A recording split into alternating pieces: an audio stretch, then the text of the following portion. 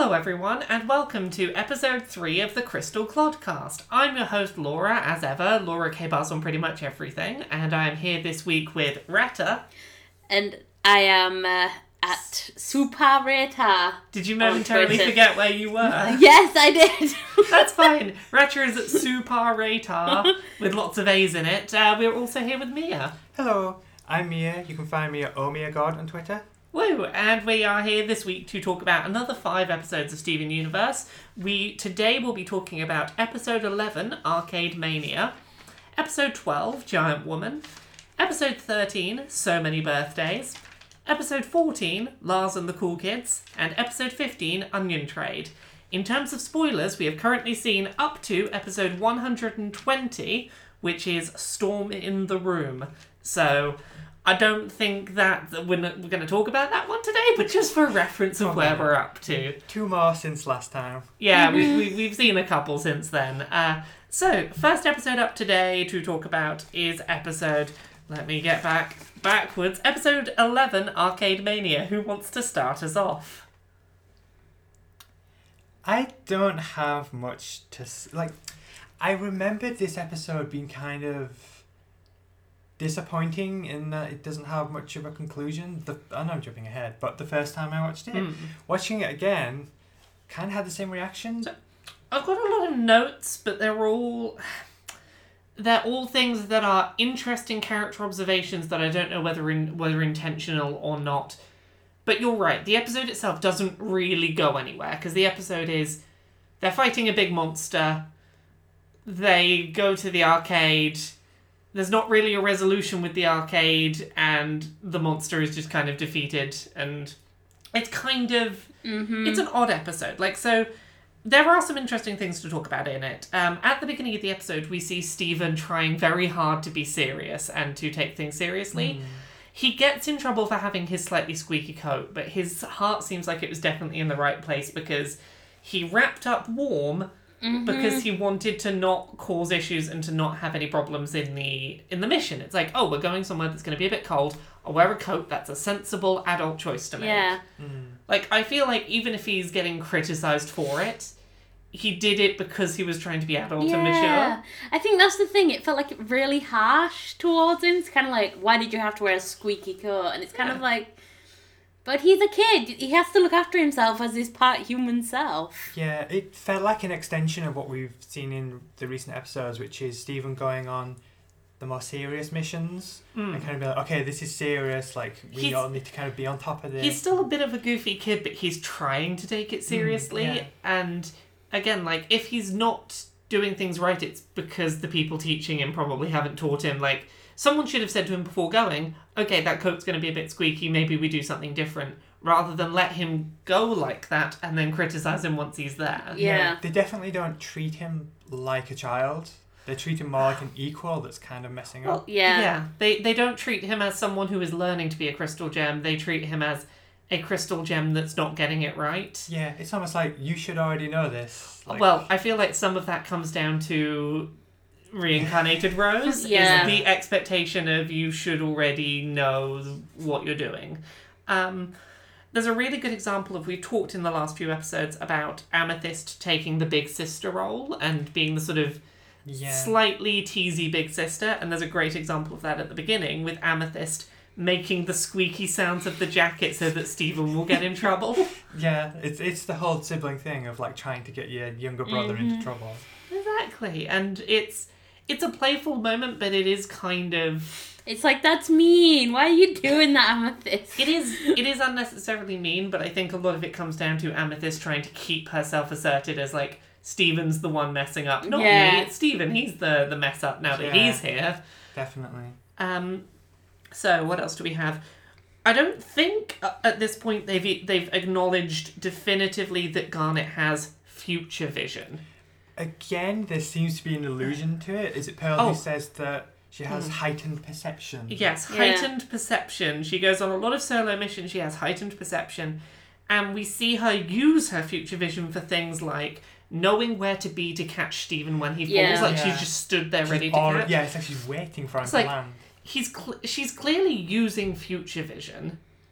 But I find it interesting that they're not referring to it directly as that. Yeah. Yeah, it is interesting because, as we said, it seems really clear that they had intended her to have this power. It's in the plot. Like, from the beginning? Yeah, like, it's happening. It's Yeah. just they're kind of holding it back. I have a theory as to why they don't call it future vision. I feel like future vision is a shorthand for something that they know is not really accurate for what her power is. Because as we get further on and they do talk about her future vision, they talk about the fact that nothing she sees is a certainty, that she sees the possibilities of where things could go. Yeah. And the likelihoods of those outcomes. It's not strictly future vision, it's like heightened probability outlook perception. That's a really good point. I hadn't really thought about it until you said it, but future vision is more Stephen's interpretation. That's what I was going to say. I think that's like the necessarily what she's got. simplified, like children-friendly version of it. So it's not that they're holding back on elaborating, it's more that in their interpretation, it's just heightened perception. It's Stephen who sees it as future vision. Because that's basically what it is. For all intents and purposes, it usually means that Garnet is able to know what's going on. But as we know, it's not straight up future vision, because, like, a good example is that episode, if we skip away ahead, when Pearl is rebuilding the tower, and Garnet is trying to foresee Peridot doing it, because she thinks it's Peridot doing it, and she's not able to just be like, okay, what's the future? Oh, it's Pearl that was doing this. She is only able to look for what she's trying to see and perceive the likelihoods of things. Yeah. If she's thinking of completely the wrong thing, she's just... It's not straight up like, this is the set of events that will be the future. Yeah, like it's not a science. It makes you think, isn't there, on one of the more recent episodes, isn't there a moment where they ask Sapphire if something is going to work, and she just says no? Yeah, she says no, but let's try it anyway.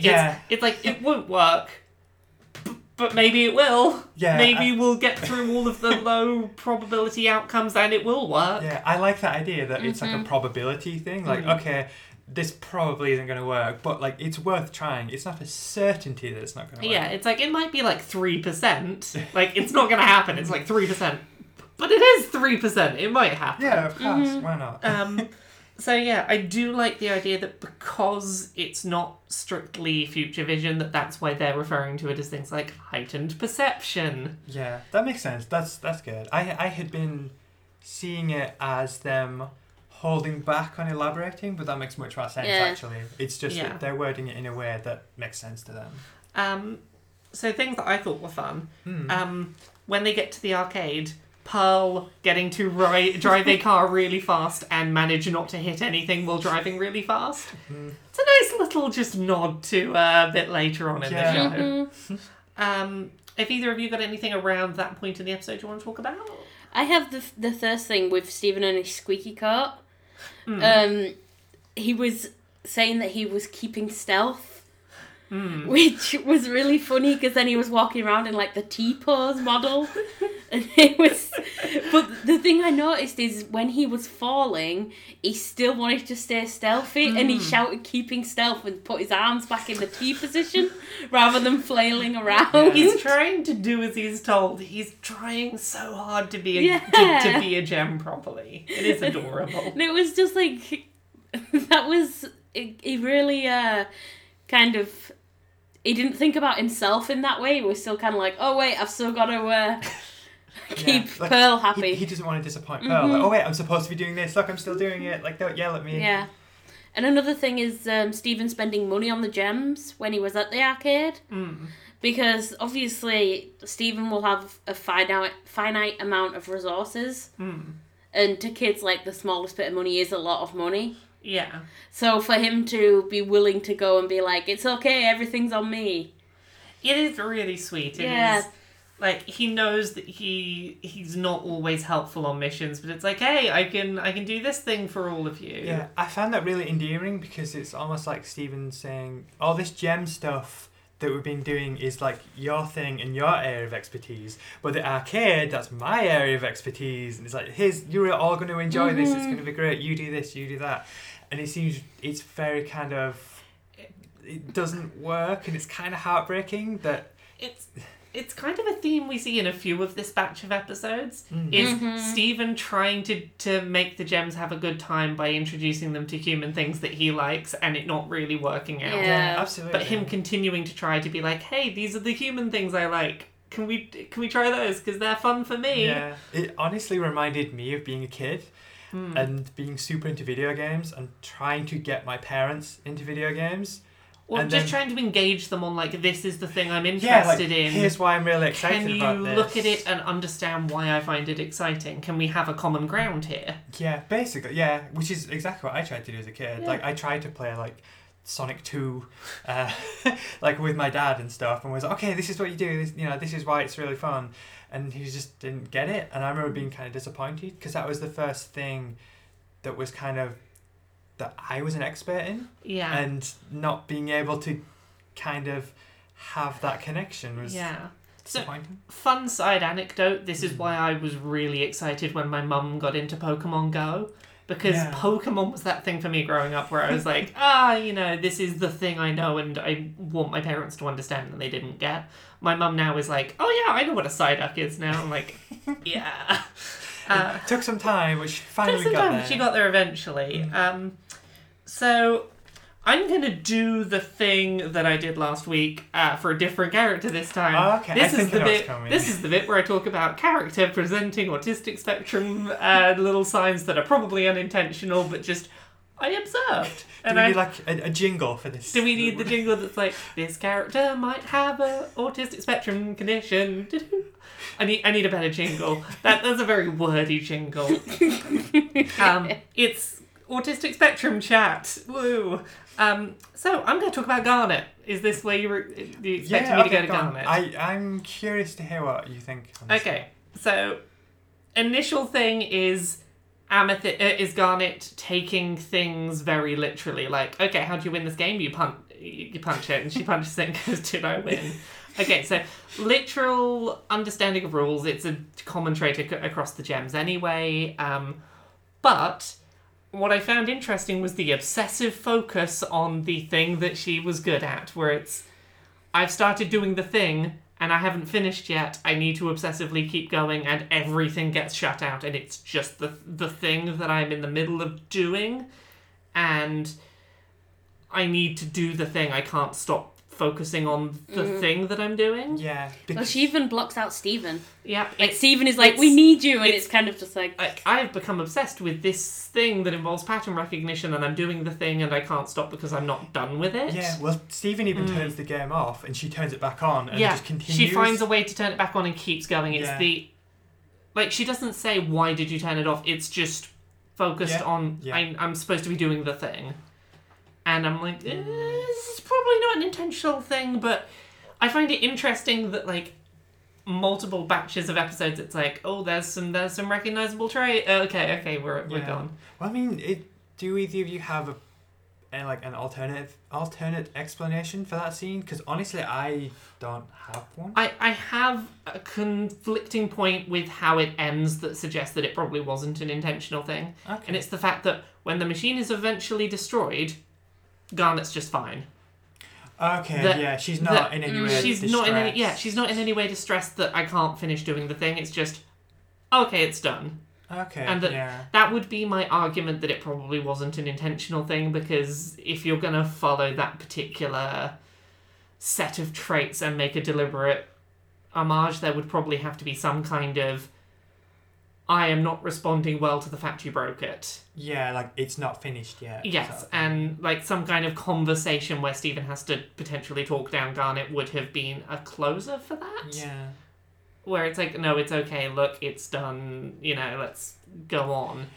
That might have been, if something like that had happened, I'd have accepted, this was maybe a deliberate attempt. I just found it an interesting observation, so... That's a good point, yeah.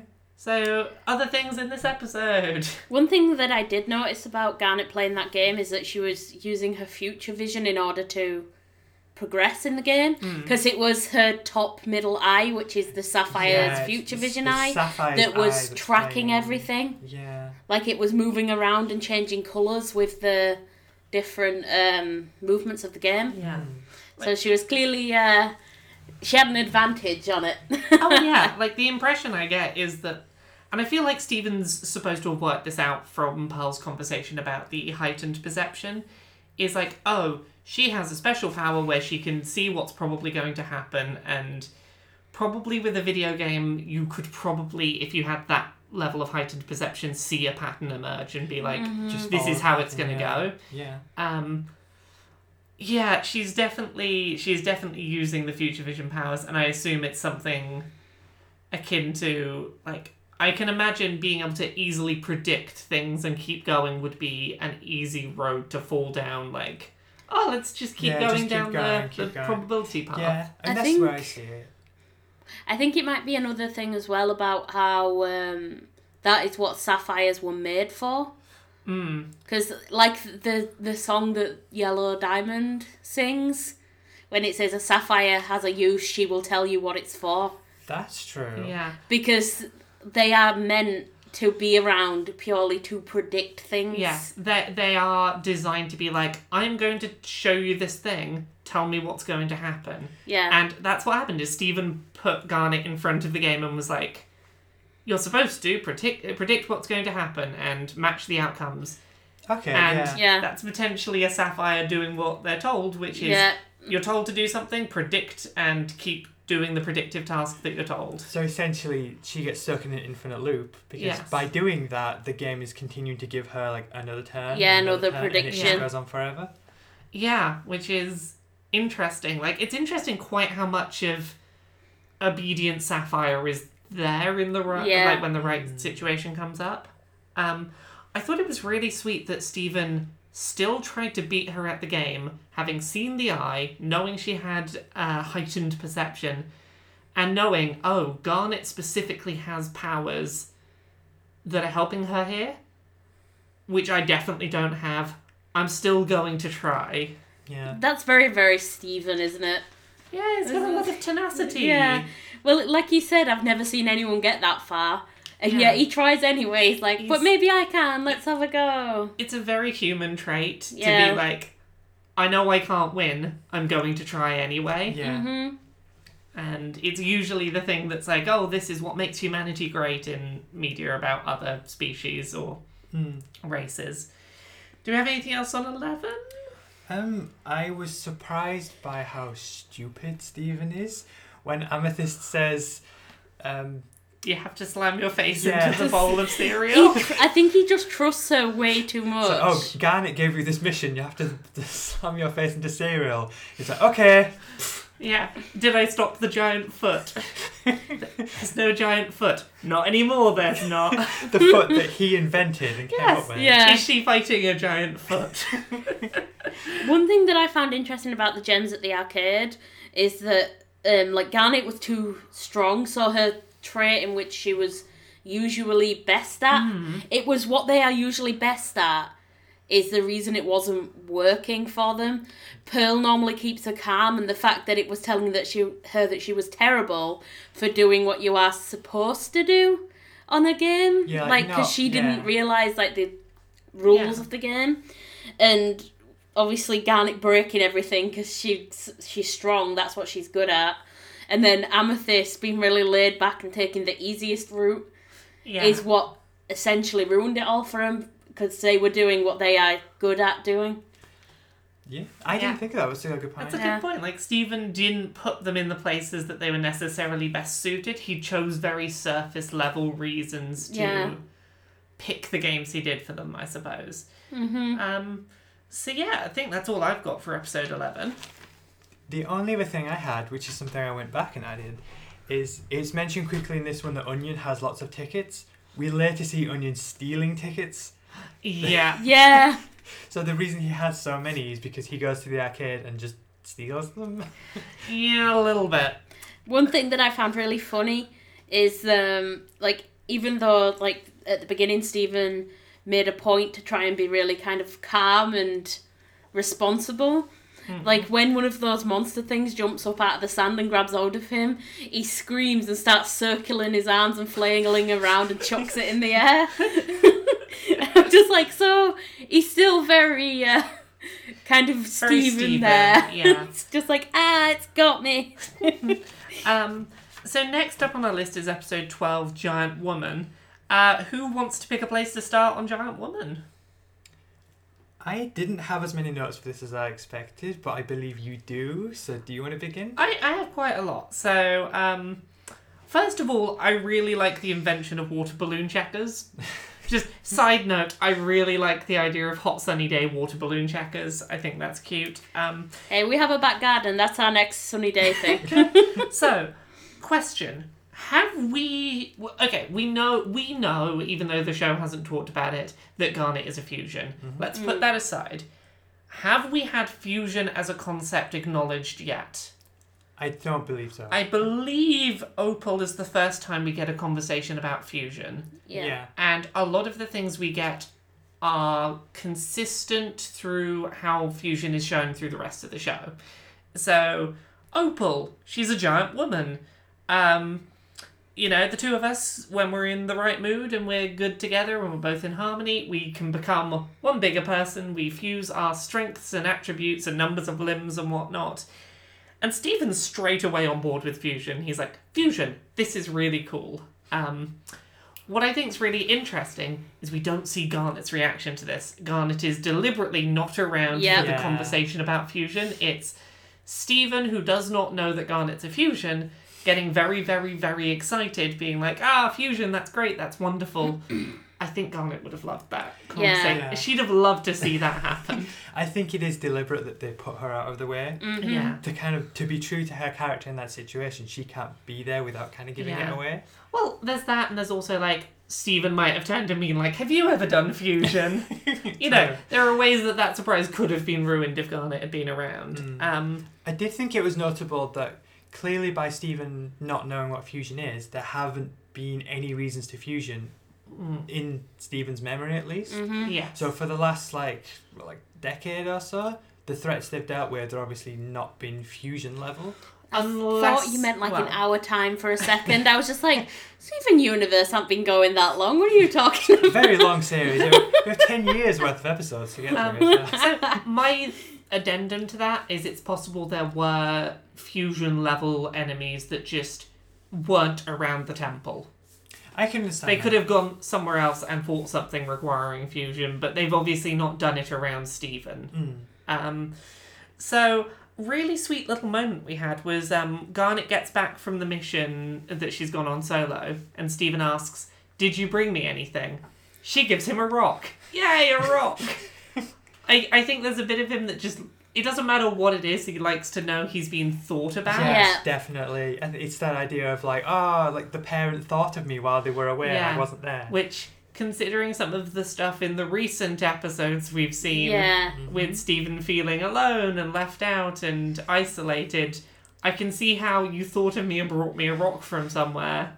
It's the comforting. He also seems to hang on to things that people have gotten for him. Yes. Again, we get that which in is this in batch future of episodes as well. Yeah, he's very sentimental about this person thought about me and gave me this thing, and this thing now represents someone's feelings for me. Absolutely. Because it's, what number is it? It's 15. Well, we're going to talk about that a lot, I imagine.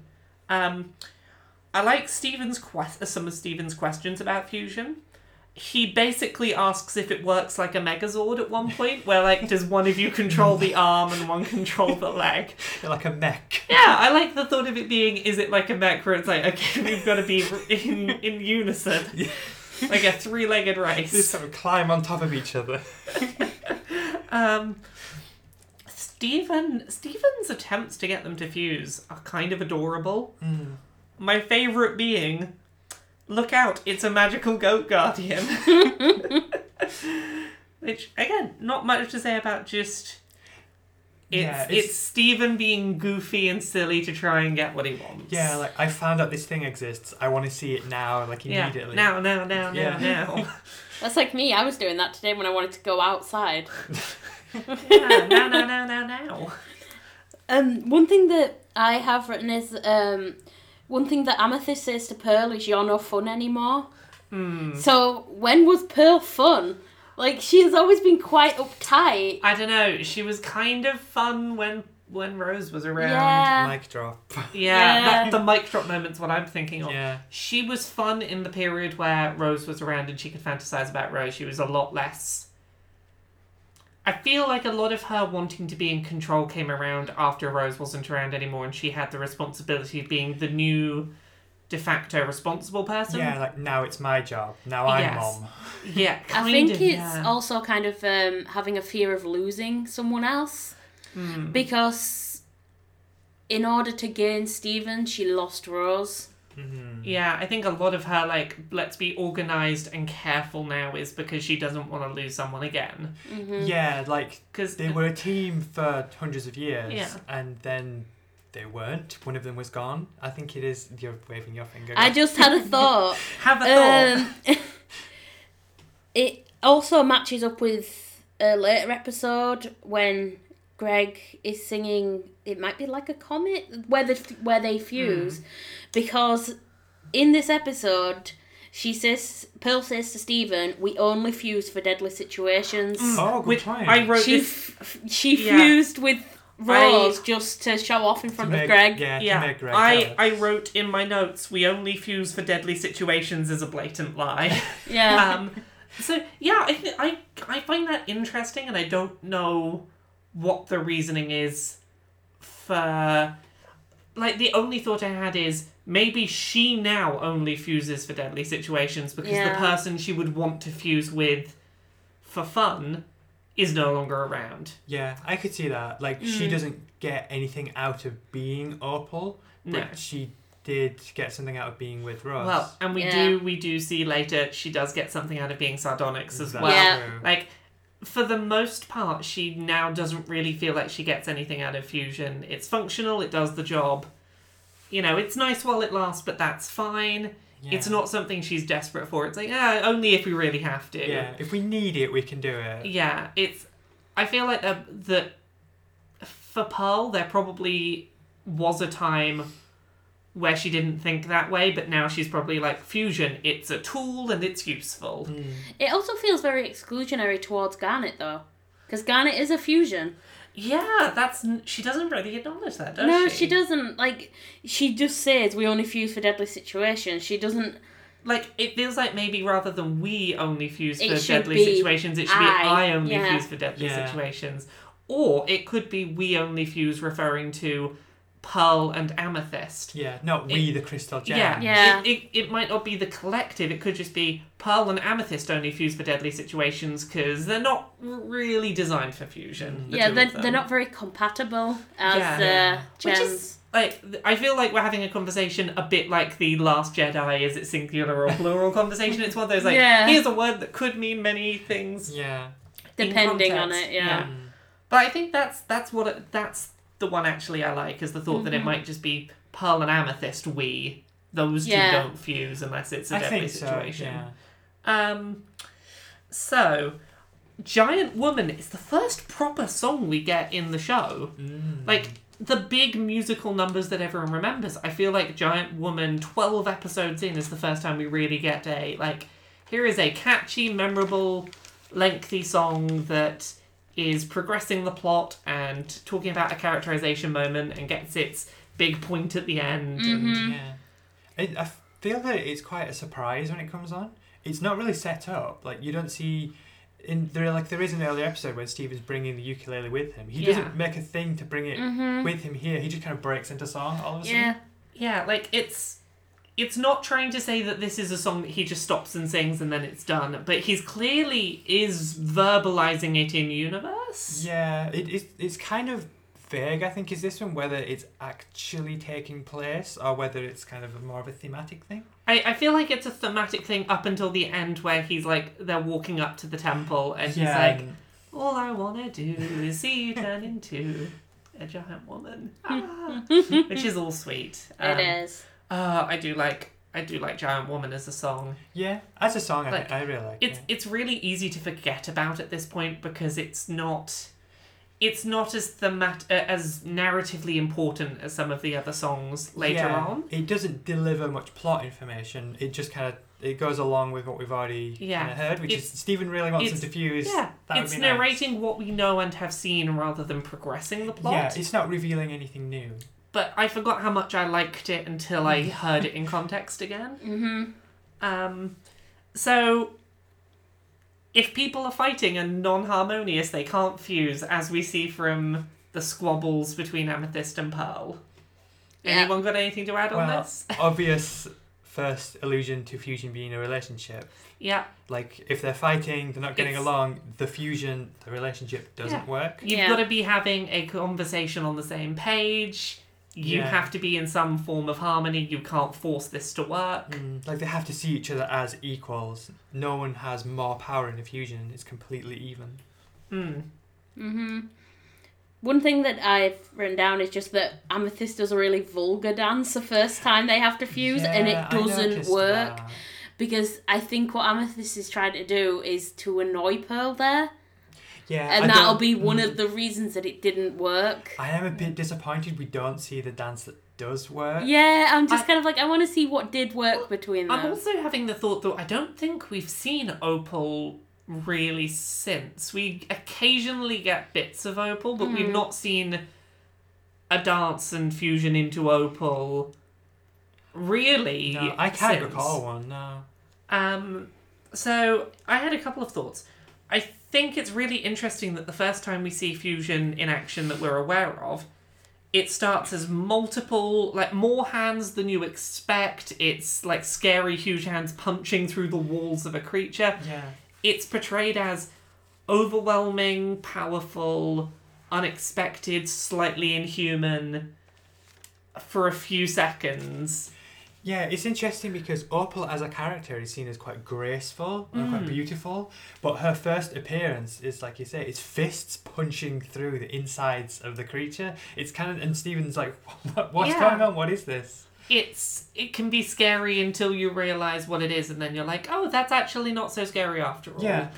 Possibly an allusion to homosexual relationships. Scary until you realise that it's just two women that are now together. Exactly. One thing that, potentially interesting thing, that I also noticed the first time I ever watched this episode, which is that the giant bird is full of bubble gems. And they are like pink coloured bubble gems, like pink or red coloured. And it made me think that maybe this whole thing, like this entire like episode and the adventure they go on, could be a test set by Garnet. I could see that. Just because she conveniently can't be there, as she has to do something that only she can do. Because she says, like, well, it's under the lava and I'm the only person who can do it, so you guys go do that, I'll go do this. Yeah, because she specifically sends them on this mission and she goes on her own alone. But at the end of the episode, it doesn't seem there was any rush. Yeah. When they have the two beetles, she just pops them in a little pet container and just bubbles it away. Yeah. So I think she could have gone on there if she wanted. It could have been, I'll go do the whole beetle thing, and then when I get back, we'll all go do the other one. Because she does say to Stephen, keep the harmony. Yeah, I feel like part of this is like, hey, you've been learning about fusion, just get them sorted. Make sure that they can do that still and that they're okay. I see it as like kind of like, it's good for everyone going. Like, it mends this rift that's going on between Pearl and Amethyst, and it kind of introduces fusion to Stephen. Yeah. Stephen seems to be very good at getting Pearl to get along with other people. Like, in the future, there are multiple times where, like, Pearl is not getting along with someone. I think Stephen is good at getting everyone to get along with each other. I think that's his strength. It's empathy. Yeah. Yeah, because he's able to understand where other people kind of are coming from and kind of make them, like, help them find a middle ground and kind of mend that rift. Stephen's, like, mutant power in the X-Men universe is that he's an empath. Basically. He's basically an empath. So the first time we see fusion, a big part of how it's presented is fusions become overwhelmingly powerful and in control and know what they're doing and are just like, we are on this. which I think is interesting considering that up until this point, Garnet has been portrayed as the in-control, powerful, on top of things de facto leader. Definitely. Because she's a fusion. Yeah. I think it's really sweet at the end when we get that little nugget of information that a fusion is still the two component people. With those shared memories, shared knowledge, it's still them. From Opal singing that little line of song back to Steven. It's such a sweet way to tell us, like, oh, this is still Pearl and Amethyst. They're just together now. Yeah. It's the whole to see us turn into a giant woman. It's like, oh, that's so cute. Yeah, it's explaining that she remembers everything. She knows who Steven is. She has kind of their affection and their memories towards him. She's not, although she is her own person, she's not an entirely new person that's never met Steven before. Which is also one thing that's interesting for when Steven learns that Garnet is a fusion.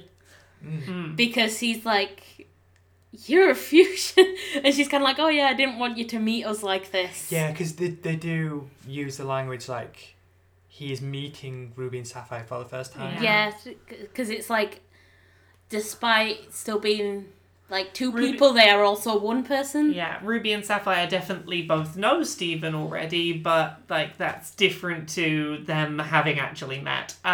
The thing, I wanted to quote a couple of lines from Stronger Than You in reference to the whole fusion thing in this episode, which is, I am more than the two of them. Everything they care about is what I am. Yeah. Which feels like a pretty good summation of what we got with Opal here with the like, yeah, it is those two people. It's also something ethereal, something more.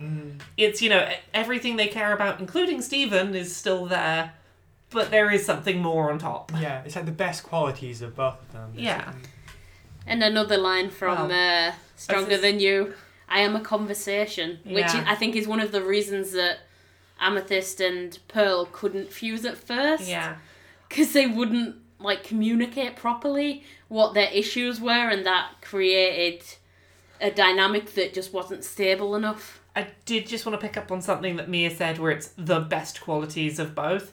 Not necessarily always, because as we see with Smoky Quartz, you can amplify bad qualities in a fusion, such as insecurity. Yeah. So it's convenient that what we saw was the best qualities coming out, but it can enhance the worst in both of them given the right scenarios. Yeah, that's true. I would agree. So it does make me wonder what would the fusion be between the two of them if it was the worst qualities? Because what we kind of get in Opal is it's confidence, it's grace. Well, I feel like it would still be Opal, but if Opal's put in the wrong situation, we might see like, oh, this is a shared negative attribute that both of these characters have. I don't know, what shared negatives do they have? For instance, both of them can be quite arrogant.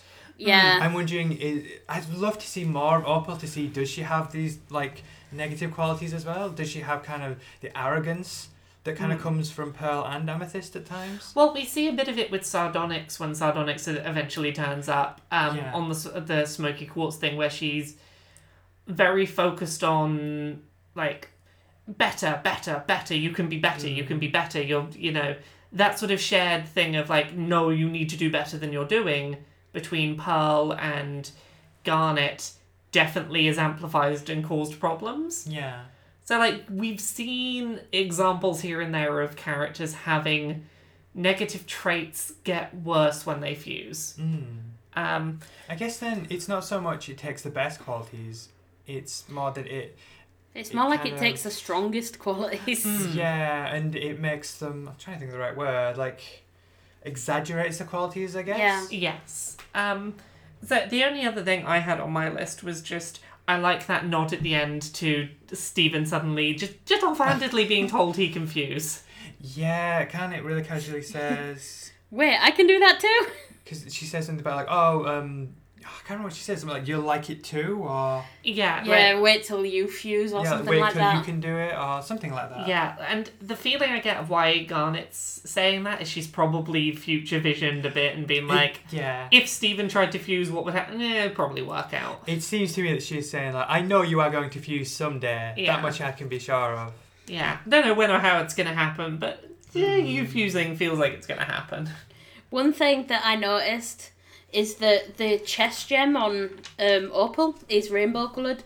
Like, each side has a different colour. Mm. And I just thought that was really cool. Well, that's cool. That seems almost like a nod to rainbow quartz as well, which obviously involves pearl as well. Mm-hmm.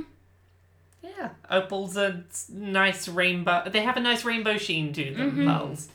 And we got anything else on 12, or shall we move on? And just kind of final comment. I like that, which is what we see a lot of later on. As soon as there's something that Amethyst as an individual and Pearl as an individual disagree with, that's when the fusion breaks, and that's when Opal breaks down. Which is when Garnet says, "Okay, do you have the beetle?"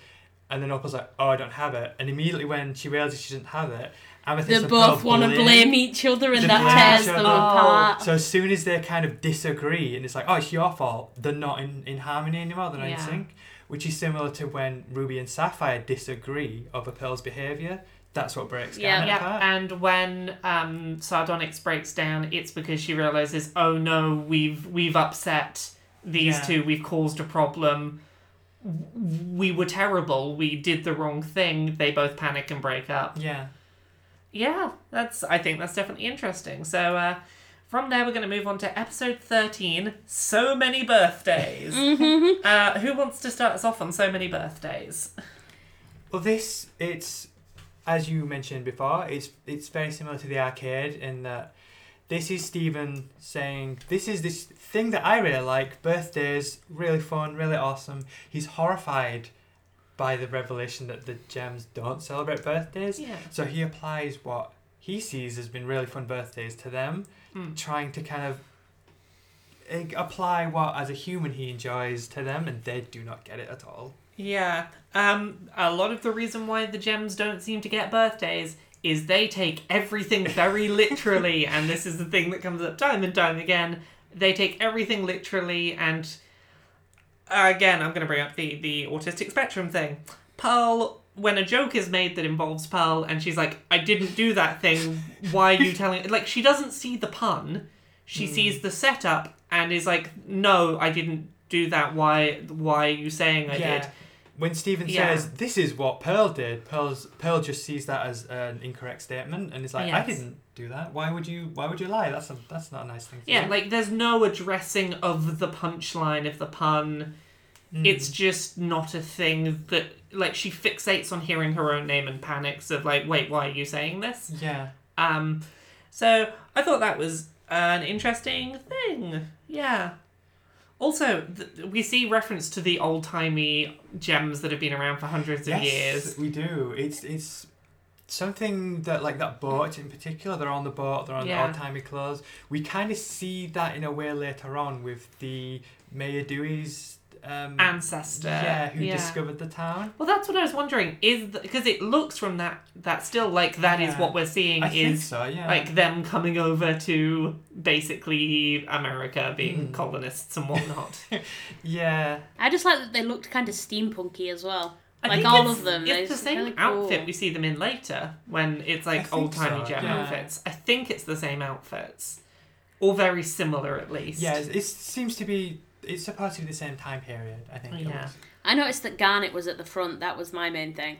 Yeah, Garnet is like leading the It's boat. almost the famous Washington painting crossing the river. He's the one kind of like high up and like doing commanding presence. It was very crossing the Delaware. Yeah, that's the role that Garnet has. And speaking of Washington, it's his birthday soon. When we are recording this episode. When's Washington's birthday? Washington is the same as Mia. Yes. Oh! I share a birthday with George Washington. Okay, well, to be fair, because of the way we record these podcasts, like, out of time order, Washington's birthday will have been a while ago. Probably. It will have been, like, 2 or 3 weeks ago by the time you hear this. Yeah, we're coming to you from the past. Oh no! For all we know, Washington came back to life. So... This episode gets kind of dark. It's another one of those ones where it's surprisingly like, oh, this is a child facing some pretty adult issues. We have confronting maturity as a loss of childhood, not just an increase in positives. Yeah. Like, you know, growing up isn't just getting all of these new things that you can do. It's also, I can't do these things I used to be able to, and I have to discard my childhood to grow up. It takes a goofy idea, which is like, oh no, Stephen keeps aging and getting older, but it's like, oh, and his perspective on life becomes more depressing. Yeah, it becomes really bleak. And... Yeah, it's like it's a look at the depressing progression of time, the terrors of adulthood. What I liked was that it was very clearly not Stephen becoming an adult. It was still a child playing adult. Mm-hmm. As shown by that scene where he walks in the t-shirt shop and he's looking for jobs. It's just, he has he's clearly not been prepared for human adulthood. Yeah. He's been prepared for life as a gem. He's like 14 and he's like, oh, love doctor, ooh, too squeamish. Yeah, not for me, can't do that one. No, I gotta be professional beach hunk. Yeah, I completely agree. There's a big difference between the idea of Stephen becoming an adult and his idea of this is what I will be like when I am an adult, and that's what we're getting. Yeah. I think it's also a thing of not being able to be true to who he is.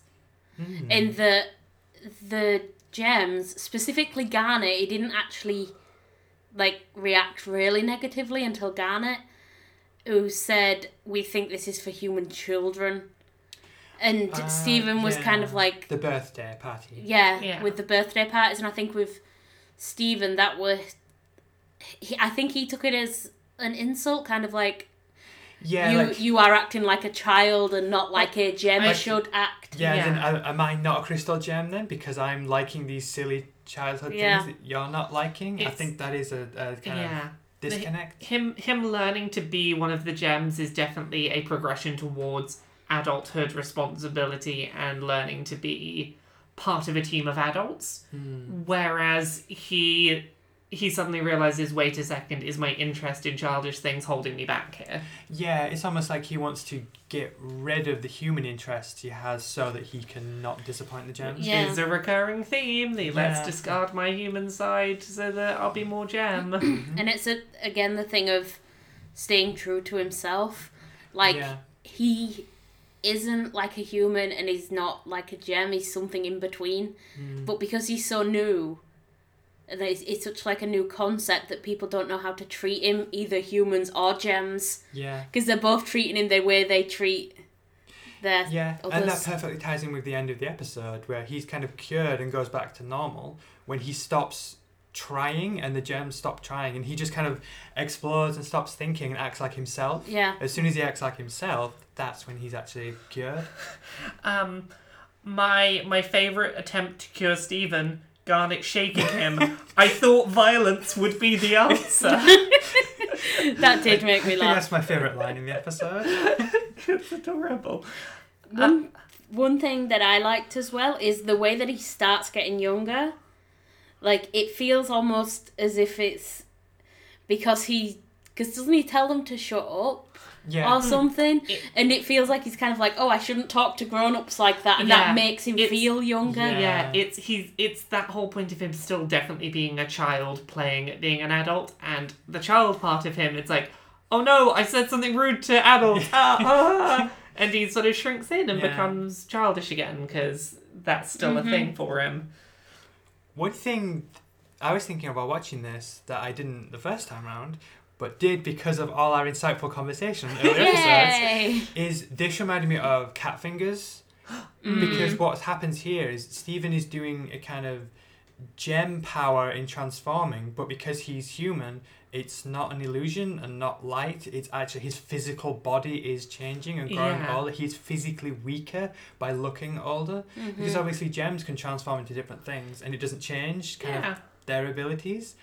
But your age isn't real and your body's an illusion. Yeah, exactly. But like the cat fingers, which were real, Stephen's body's real. It's actually aging. Which eventually I think is going to be a big, powerful thing for him, is that he can physically create things when he changes himself, and that could be a real benefit to him. But, because just think about if Stephen could change himself to be more muscular, and because it's not just a light projection, it would have an actual effect on him. Yeah, presumably he would actually be physically more powerful. But it is brought up at a later point when he's complaining that he hasn't grown, that you can't hold a transformation. Yeah, it's the question of what consists a transformation, what's the difference between, say, him trying to stretch his height out versus the cat fingers. I think my interpretation, at least, is that on the one you're talking about where he kind of like makes himself older, he has to work to hold it.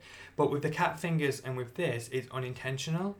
I think he has the potential to kind of create matter and change his body and everything, but he doesn't know how to do that. Yeah. And that when he makes himself taller, I think he's doing his best to transform and he can't hold it. Yeah, it seems more like a gem thing when he's stretching like that rather than I think he has the potential to create permanent physical change. Like, he has the power to do that, but I don't think he knows if he how. tries to force it, it doesn't hold. Because I think the times here when he does it, it is an accident, really. Yes.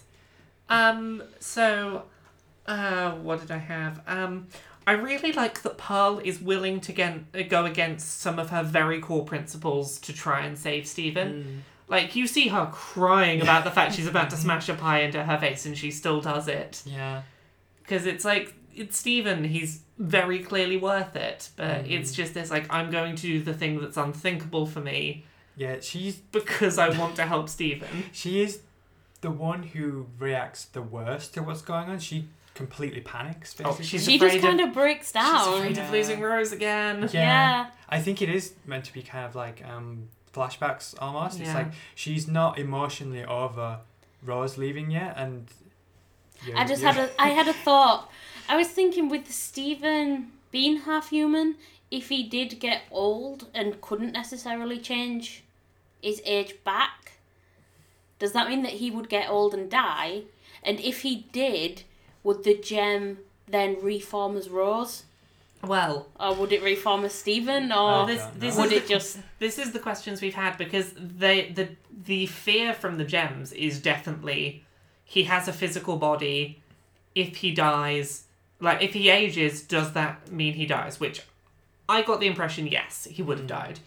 I don't know what happens with that gem. Like, my suspicion would be the gem is now a physical part of Stephen. It probably stays a physical part of Stephen. I don't see it, like, popping off of him when he dies.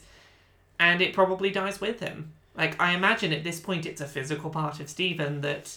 I was thinking that, but I was also... die with Stephen. Yeah, like, I was thinking that, but I was considering, like, surely, like, after he's kind of decomposed away, this is very dark, I know, but, like, Stephen. And it's just, like, the gem in the earth.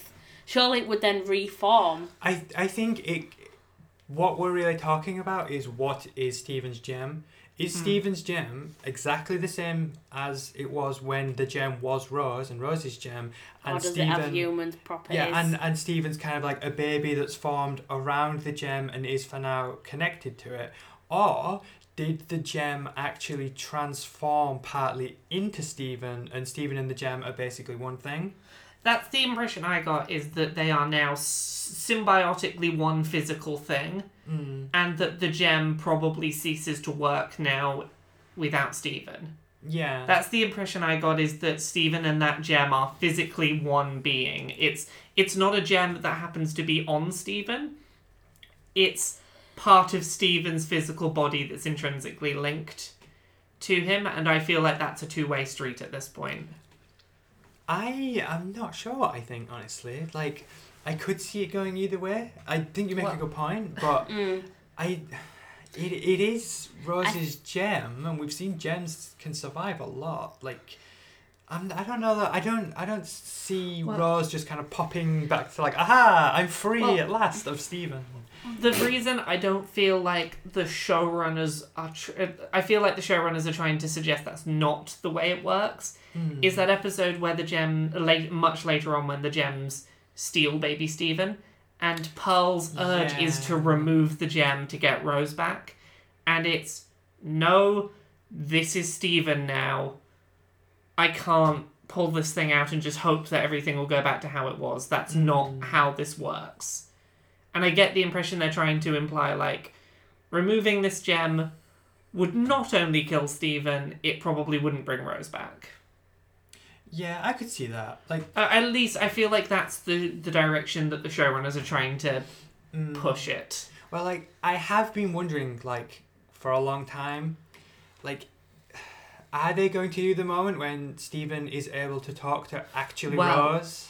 With episode 120 that we just saw, without going into too many spoilers, that was my thought for a while during that episode was, is this in some way... Is Rose in that gem in such a way that Stephen can have an actual conversation with Rose, that he can maybe project Rose out from the gem, that Rose can exist in Stephen's presence or something, but not anywhere away from Stephen? Yeah. Speaking of that room, I had another thought. You remember I mentioned last time that the house could be, like, inside the rooms in the temple. Are you about could to be a talk body. about the rain? The fact that it is all to do with imagination, Rose's room could be the brain. Oh, yeah, I could see The that. imagination room. That's a very good point. I thought you were going somewhere else and we're going to start talking about a tangent of 120, but no, that's a good point. So anyway, back to So Many Birthdays. Do we have any... oh, I did like the line, will you help me into my birthday suit? Yeah, and then she chases him out with a stool. But yeah, no, I think that's all I've got to say on this. It was just an interesting look at a child terrified about the realities of physical aging. Mm-hmm. One tiny comment I have. Is this the first time that we hear that Stephen's middle name is Quartz? Yeah, I've got that written Yes. as well. I forgot about that. So did I. It is the first acknowledgement of Quartz as a middle name. Yeah. So he legally has Rose and Greg's kind of name in his name. Yeah, which is nice. Also, I like Whack-A-Man Jr. and regular adult Whack-A-Man. So episode 14 from here, Lars and the Cool Kids. So the first thing that came up to me when they're talking about Rose at the beginning of this episode, Rose saw the good in everything. My question, did she see the good in Pink Diamond? That's good. I didn't think you were going to go in that direction. No, that's the direction I'm going. Is I feel like we're told, like, at the beginning of the show, we are definitely given a picture of Rose where it is. Rose is perfect and good, and she was altruistic to a fault. She saw the good in everything, and everything was perfect. But we know that she didn't see the good in Bismuth, because she bubbled Bismuth and hid her away, didn't even tell the other gems what had happened to her. We know that, or at least we're being told in later episodes, that she shattered Pink Diamond. Like, clearly there are examples where she doesn't see the best in people. I have a thought on that, which is based on something you said, Retta, which is, I believe you said this. I'm grinning. I like the idea that I inspired thoughts.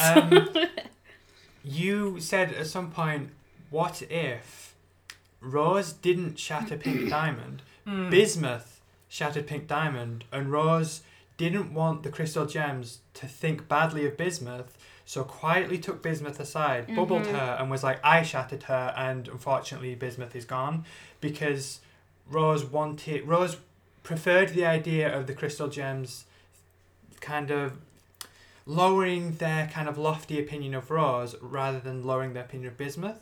Because when Bismuth comes back, I know we're jumping ahead, but they're absolutely ecstatic to see Bismuth. They have wonderful. no idea about the So I could see shattering Rose thing. wanting to protect their wonderful vision of Bismuth. Is it a case of she didn't see the best in Bismuth, but she wanted other people to see the best in Yeah. Bismuth still? That's kind of what I'm getting at. So I do wonder, my roundabout way of saying it, maybe Rose didn't shatter Pink Diamond after all? I think that's very possible. The only thing I have thinking there is we keep seeing so many pieces of art depicting her shattering Pink Diamond that it feels like it was probably a moment that was witnessed at a battlefield, Possibly, and that's why yeah. there's so much art came out of it.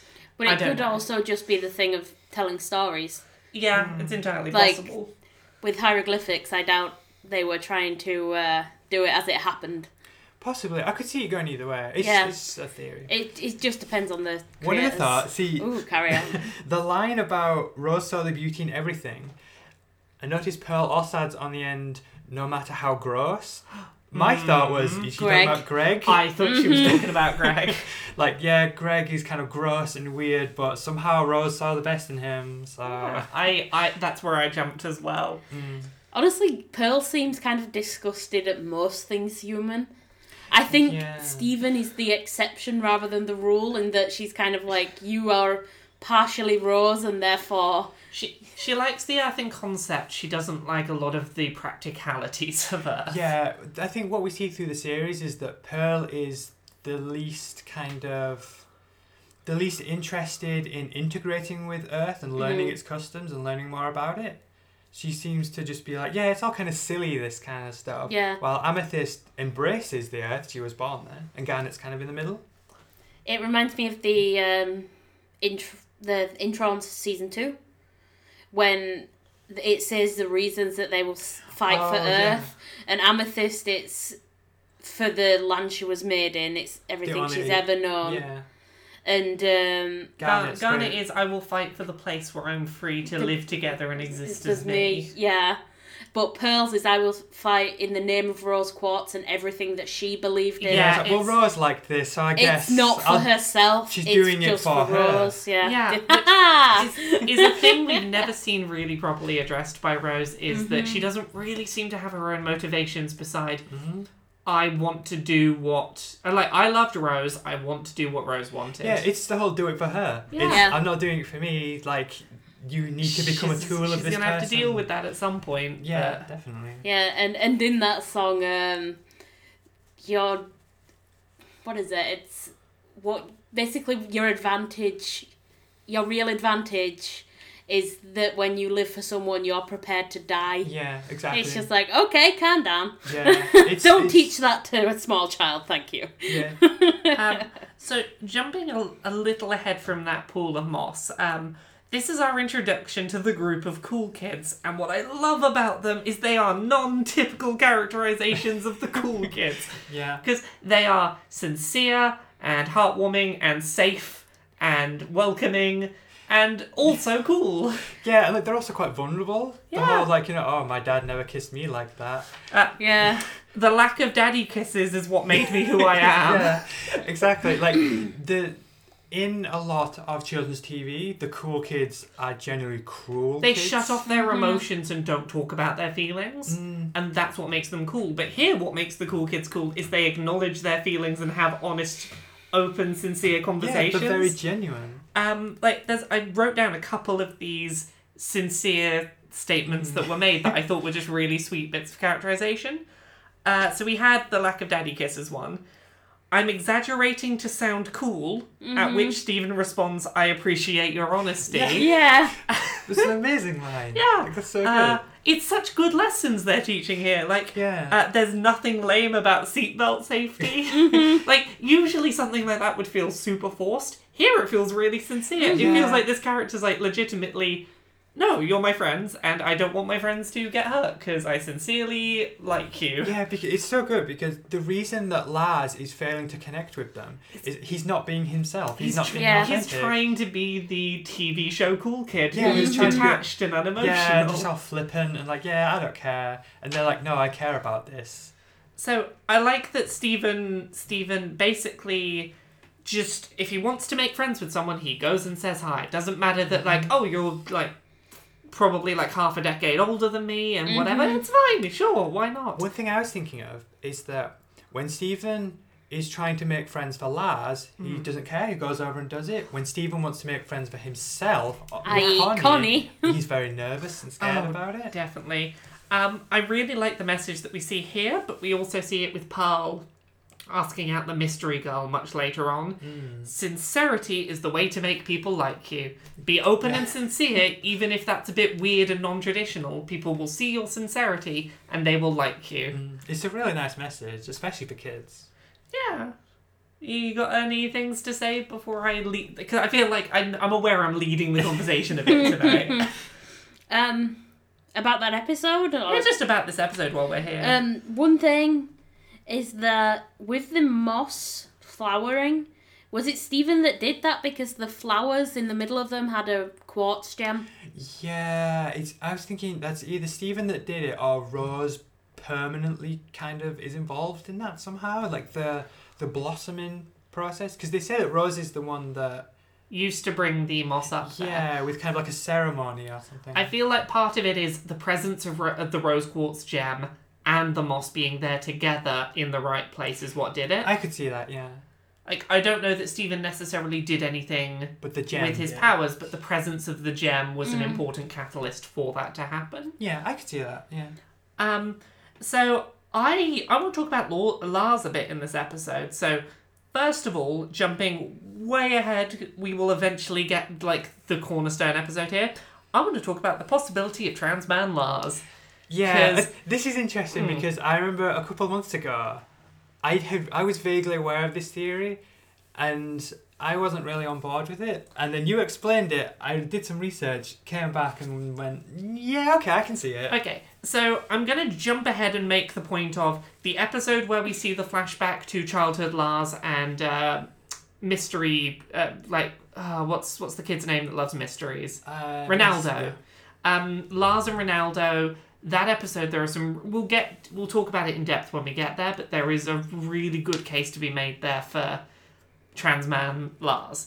And with that in mind, I'm kind of watching for things early on now. The thing that stood out to me at first is Lars. The way Lars's torso is drawn is he's incredibly skinny in every regard. His arms, legs, chest is very skinny. In spite of that, his upper torso has a very definitive curve between where the pecs would be that is not present on other male characters and is not in line with how thin and wiry the rest of his frame is, which I think is interesting and of note. It seems deliberate. His chest is deliberately drawn differently to other male characters in the show, which, again, by itself is not much, but these things will add up over the episodes. We've got a bunch of things to point out with Lars. Yeah. There's also Lars slapping Stephen's hand from his chest.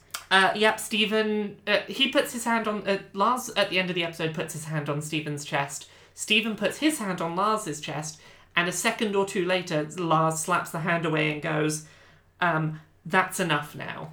And is like, okay, I'm not super comfortable with you touching my chest.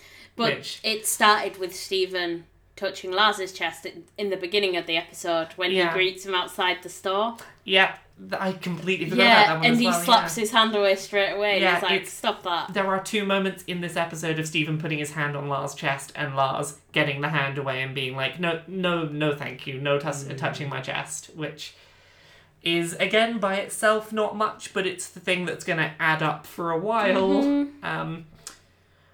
I like that Stephen stands up to Lars and is not afraid to lose him as a friend in order to defend his mum. Yeah, that's the thing that kind of snaps him out of trying to be like polite and trying to be nice to everyone. It's when Lars insults his mother. He's like, well, I didn't even get to meet my mother. Yeah, what do you know about my mum? I never even met her. Yeah, and that's the first glimpse we get of his kind of the anger towards his mother over never being able to meet her. Yeah, like, he directs the anger at Lars, but the root of it is anger at why were you never around for me, Mum? Yeah, definitely. Like, it's anger at his mother's absence that he directs at Lars. But yeah, I like that up until this point we've seen him idolise Lars, wants to be Lars's best friend, thinks that Lars is great. But he's not willing to be a doormat and just lie over and take it when Lars insults his mum. He's like, no, you don't get to do that. I don't care if this is the thing that means that we can't be friends. I'm going to stand up for what I believe. Yeah, that's the line, basically. Yeah. That's the thing that sets him off. Yeah. And then Lars has to follow Stephen's lead because Stephen is confident and in control and knows what's going on, which is the way that Lars tries to present himself. And suddenly he's having to be like, I don't know what to do. And Stephen's like, okay, this is what we do. Yeah. Which is cool. I agree. Yeah. Any other things? Or... last thing I had, I guess, is I like that Stephen gives that Lars... let me try that sentence again. I like at the end that when Stephen has the opportunity to take credit for saving everyone, he lets Lars take the credit so that Lars can have the thing he wanted and be cool to the cool kids. Yeah, he knows that this is important to Lars. Yeah, he recognises this is something I can do for Lars to show him that I care about his happiness and getting him the things he wants. And that's really sweet. I was thinking there is actually a moment slightly earlier on in which it shows their priorities. In the Stephen is crying, trying to get Lars to not go in the pond, knowing that it has the moss in it. And Lars is crying, thinking that he won't get a chance to be friends with the cool kids. Yeah, it's very different priorities. Yeah. So yeah, I guess from there we go on to our last episode of the batch, which is episode 15, Onion Trade. Now, I think the important elephant in the room here is the last time we saw Onion was the episode with Connie, where they were trying to make friends. Since then, Onion's characterization has completely switched. Yeah. Because that first episode we got was he was still nonverbal, but he was very friendly, helpful, willing to engage, happy. You could clearly understand his motivations. And this is the first time we get, like, weird, creepy, slightly... I don't think psychopathic's the right word, but very emotionally detached. Yeah, I'd say selfish. Yeah. Well, he doesn't seem... He fires a car at someone. Yeah. He's really unnerving, is the word for onion. With the animation, they really go out of their way in this episode to make him seem very unhinged. They try and separate him. They try very hard to not humanize him. Yeah, that's the word I'm looking for. Unhinged is the wrong word. It's not human. He seems like he's almost... There's something a little alien about him. Yeah, alien. Yeah, thank you. You have better use of words than me. That's all right. I'm doing all right on the descriptive words tonight. So, yeah, there's a bunch of stuff we can get onto with that. I like that GUYS stands for a thing, and the first letter of the acronym stands for guys as well. Yeah. Guys under your supervision. I like how it's obvious, like, Mega Man references are, like the grid kind of menu with, like, oh, it's blah, blah, blah, guy, rather than blah, blah, man. Yeah, so the guys, I had... You know how we talked earlier about... what was it that we compared might have been a reference to Greg? The Pearl's comments about no matter how ugly. Yeah. I feel like Dave Guy is maybe meant to be Greg as well. Absolutely, with the beard, yeah. He's got a beard, he's not got his life together. Yeah, so he should really be doing his taxes. Yeah, like Dave Guy is seen as the worst possible of the guys because he's useless and does nothing with his life. Yeah, and it's like, well, Greg has no powers, he doesn't really do anything. He's also overweight, also has a beard. Yeah. They've definitely tried to physically kind of link the two of them. Yeah, which I think is interesting that's clearly not how Stephen sees his dad, but I feel like it's possibly how other people see his dad. Or how his dad might see himself. You look sad and wet. What happened to your life? Yeah, Greg has some kind of... He doesn't have many lines in this, but are quite memorable. When Stephen says that he's lost something important and then... Is it your innocence? Your innocence? He doesn't quite know how to interact with his son like a child. Yeah. So... Earlier episode when Garnet gave the rock to Stephen, I can't remember which episode that was now, Stephen really does hold on to mementos of things because Stephen holds on to a memento of a day spent with his dad. Yes, the reason Ranger Guy... This is what I really like. Ranger Guy, later on, is established to Stephen to actually be kind of boring. Yeah, he doesn't actually like the toy. Yeah, but what he really likes is that Ranger Guy represents a really nice memory of a connection he had with his dad. And considering how little he has... Like, he doesn't spend a lot of time with his dad. It's like, I like to have this physical reminder that is like, oh, it's a practical thing that says that I spent my day with my dad. Yeah. One thing about that I found kind of amusing is that Greg didn't remember doing something nice for his kid. What Greg remembered was the fact that he had a nice cake that day. Yeah, the way that Greg remembers the same day is the food. Yeah, it's like, oh, well, we had a really nice funnel cake. And it's like... I think it's interesting that Greg has probably to some degree been like, okay, Stephen is my son, but he lives with the gems. I have to just, like, not make it be a big thing. Whereas Stephen is like, no, I love my dad and I miss him and whatnot. And that Greg doesn't let himself get that emotionally attached to those situations because he knows that Stephen's got to go back to the gems. Yeah. which is kind of sad. It suggests a level of detachment that's sad. Yeah, I think it ties back into being what Greg's character arc is, in that he becomes a bigger part of the gem world and of Stephen's life as time goes on. Back here in the early episodes, he's still very much disconnected from it all. Yeah, don't mention magic around me, please. Exactly. Stephen point. Stephen has issues controlling the volume of his voice. First too quiet, then too loud. Yeah. Just observation.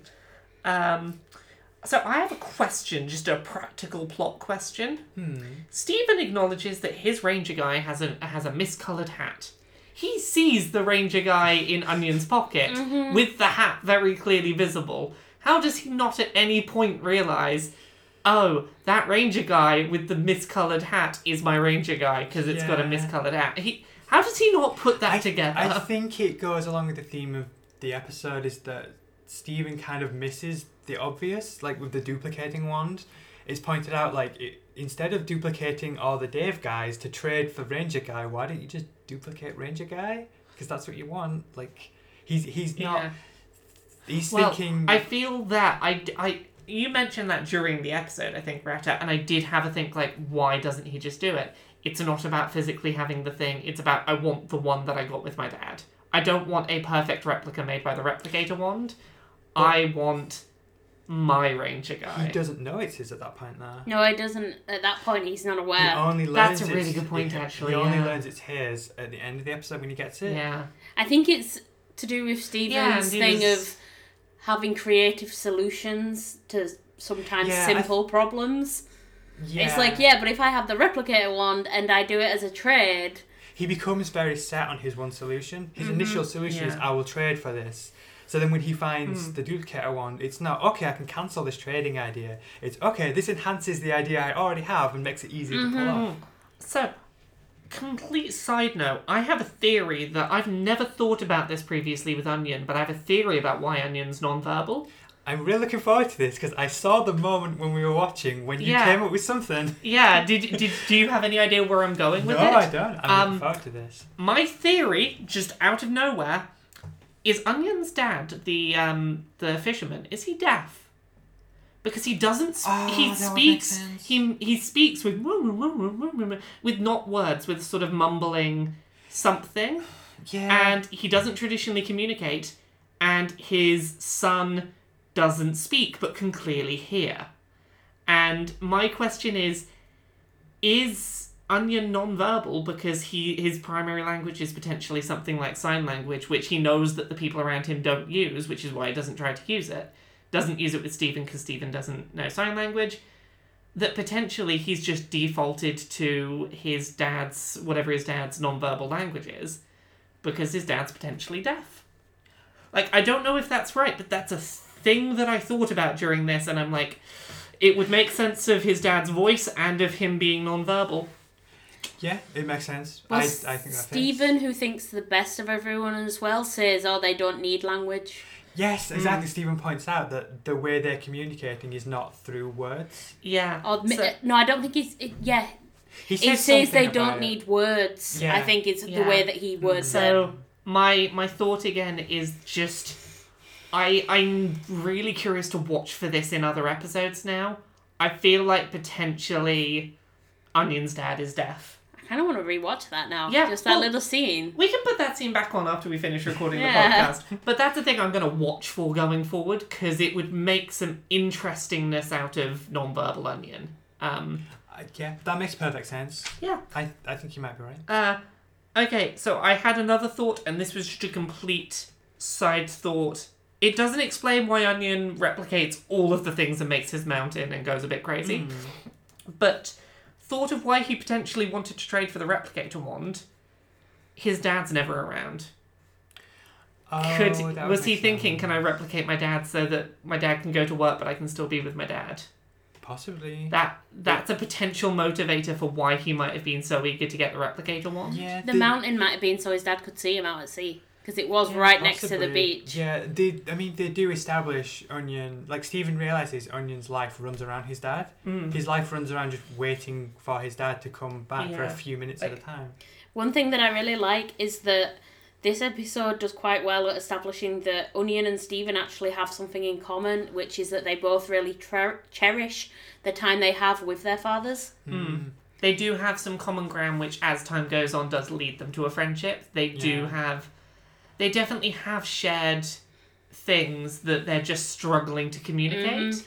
I definitely prefer the later characterization of Onion, because I feel like He's kind of a jerk. In this episode, he's stealing things. He tries to kill people. He's dropping cars on them. The later version of Onion seems to be a character that Stephen doesn't quite understand the thinking of, but understands that Onion's not a bad person. He's just not really thinking in the same way as Stephen is. I've been trying to think about justifications for some of Onion's actions.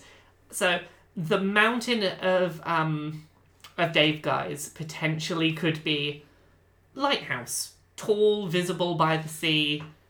This is how people in a boat find where they're supposed to be. Why is he throwing cars at people? To keep them from taking the replicator one, because he wants a version of his dad to be around. He doesn't want them to take that away from him. Like, there is a potential justification that would say, like, you didn't do the right thing, but I understand the thinking that led you here. I don't know. Also, the Dave things, they have blonde beards and blonde, like, balding hair. So does Onion's dad. Yeah, so is Dave guy kind of a blend of the two dads? Yeah. You could see it being Onion's dad in that there are some visual similarities, but also his focus is work. Yeah. Because he's got his taxes. I could see that. Yeah. I did find it odd, though, that, like, I mean, on the subject of kind of Onion, and he crashes, a moped or a motorbike? Yeah. And it explodes. Like, that's the behaviour that I think doesn't kind of line up with future Onion as much as I kind of would like. I feel that at this point they're still kind of trying to characterise him as being creepy. Yeah, like, I'm probably stretching a bit too far trying to find justification for his stuff here that probably doesn't have any real justification. There's also the argument that would cover both the moped thing and the Mountain of Dave guys, which is he's got an absent parent and he's trying to get attention. Yeah, I could see that. It's the, if I do bad things so that, like, visibly so people notice, my parents are going to have to be informed, my dad will have to come back to shout at me or tell me off. That'll mean that my dad is back. If I have to be punished, that means that dad has to come back to do it. And it's why you often see characters with absent parents portrayed as doing bad things, because it's a way to get the absent parents' attention again. True. That would also make sense with when Onion is there, when on the Stephen Makes Friends with Connie episode, because he's helpful, but he's also at the docks and he goes on his father's boat to shoot the harpoon, which means that his dad is around. So he's acting like a much nicer person because his dad's around. To be bad to get that attention. Yeah. That makes sense. I hope there is this much to Onion's character. I would like to think that he is a character that, like, is just, people don't understand him, but he's not a bad kid. He's acting out in ultimately harmless but visibly destructive ways in order to try and get attention because he's missing an absent parent. Like, to Onion, to himself, he's not doing things that are as malicious as they appear, I think. Yeah. I do hope that's the intention behind it. And I'm definitely interested to see with later Onion episodes whether any of the stuff we've discussed today holds true as we go further through in his characterization. I think that's us done for this week. I just want to say one thing that I found really amusing was when they ask why Stephen is willing to give away his ranger guy. And he says, well, it was about the memories, and now I have new memories. Horrible, horrible memories. It's true. This has been episode 3 of the Crystal ClodCast. Thank you very much for listening. Time to do self-promotion. Retta, where are you on the internet? I'm Super Retta on the internet, which is SuperRaytar. Super Radar. Super Raytar. And Mia, where are you on the internet? On Twitter, I'm Oh Mia God, which is like, oh my god, but Mia instead of my. It's really easy to remember. I'm also at patreon.com MiaViolet. I'm also MiaViolet.com. I think that's everywhere that's currently worth paying attention to me on. You can find me at Laura K. Buzz pretty much everywhere. Laura K. Buzz on Twitter, Patreon, YouTube, pretty much everything. You can find the podcast now that we've, this is episode 3. We've not yet published any of these, but we have the stuff set up now, so we can finally talk about this. It actually exists. Yes, you can find us Yay! on iTunes by searching Crystal ClodCast. You can find us on SoundCloud by going to soundcloud.com/Crystal ClodCast. And you can find our RSS feed by going to the SoundCloud and clicking where it says RSS. So, yeah. Also, we're on Twitter at Crystal ClodCast. So, yeah, you probably know about at least one of those methods of finding us if you're listening. Thank you very much for listening. We'll have another episode next week. Bye.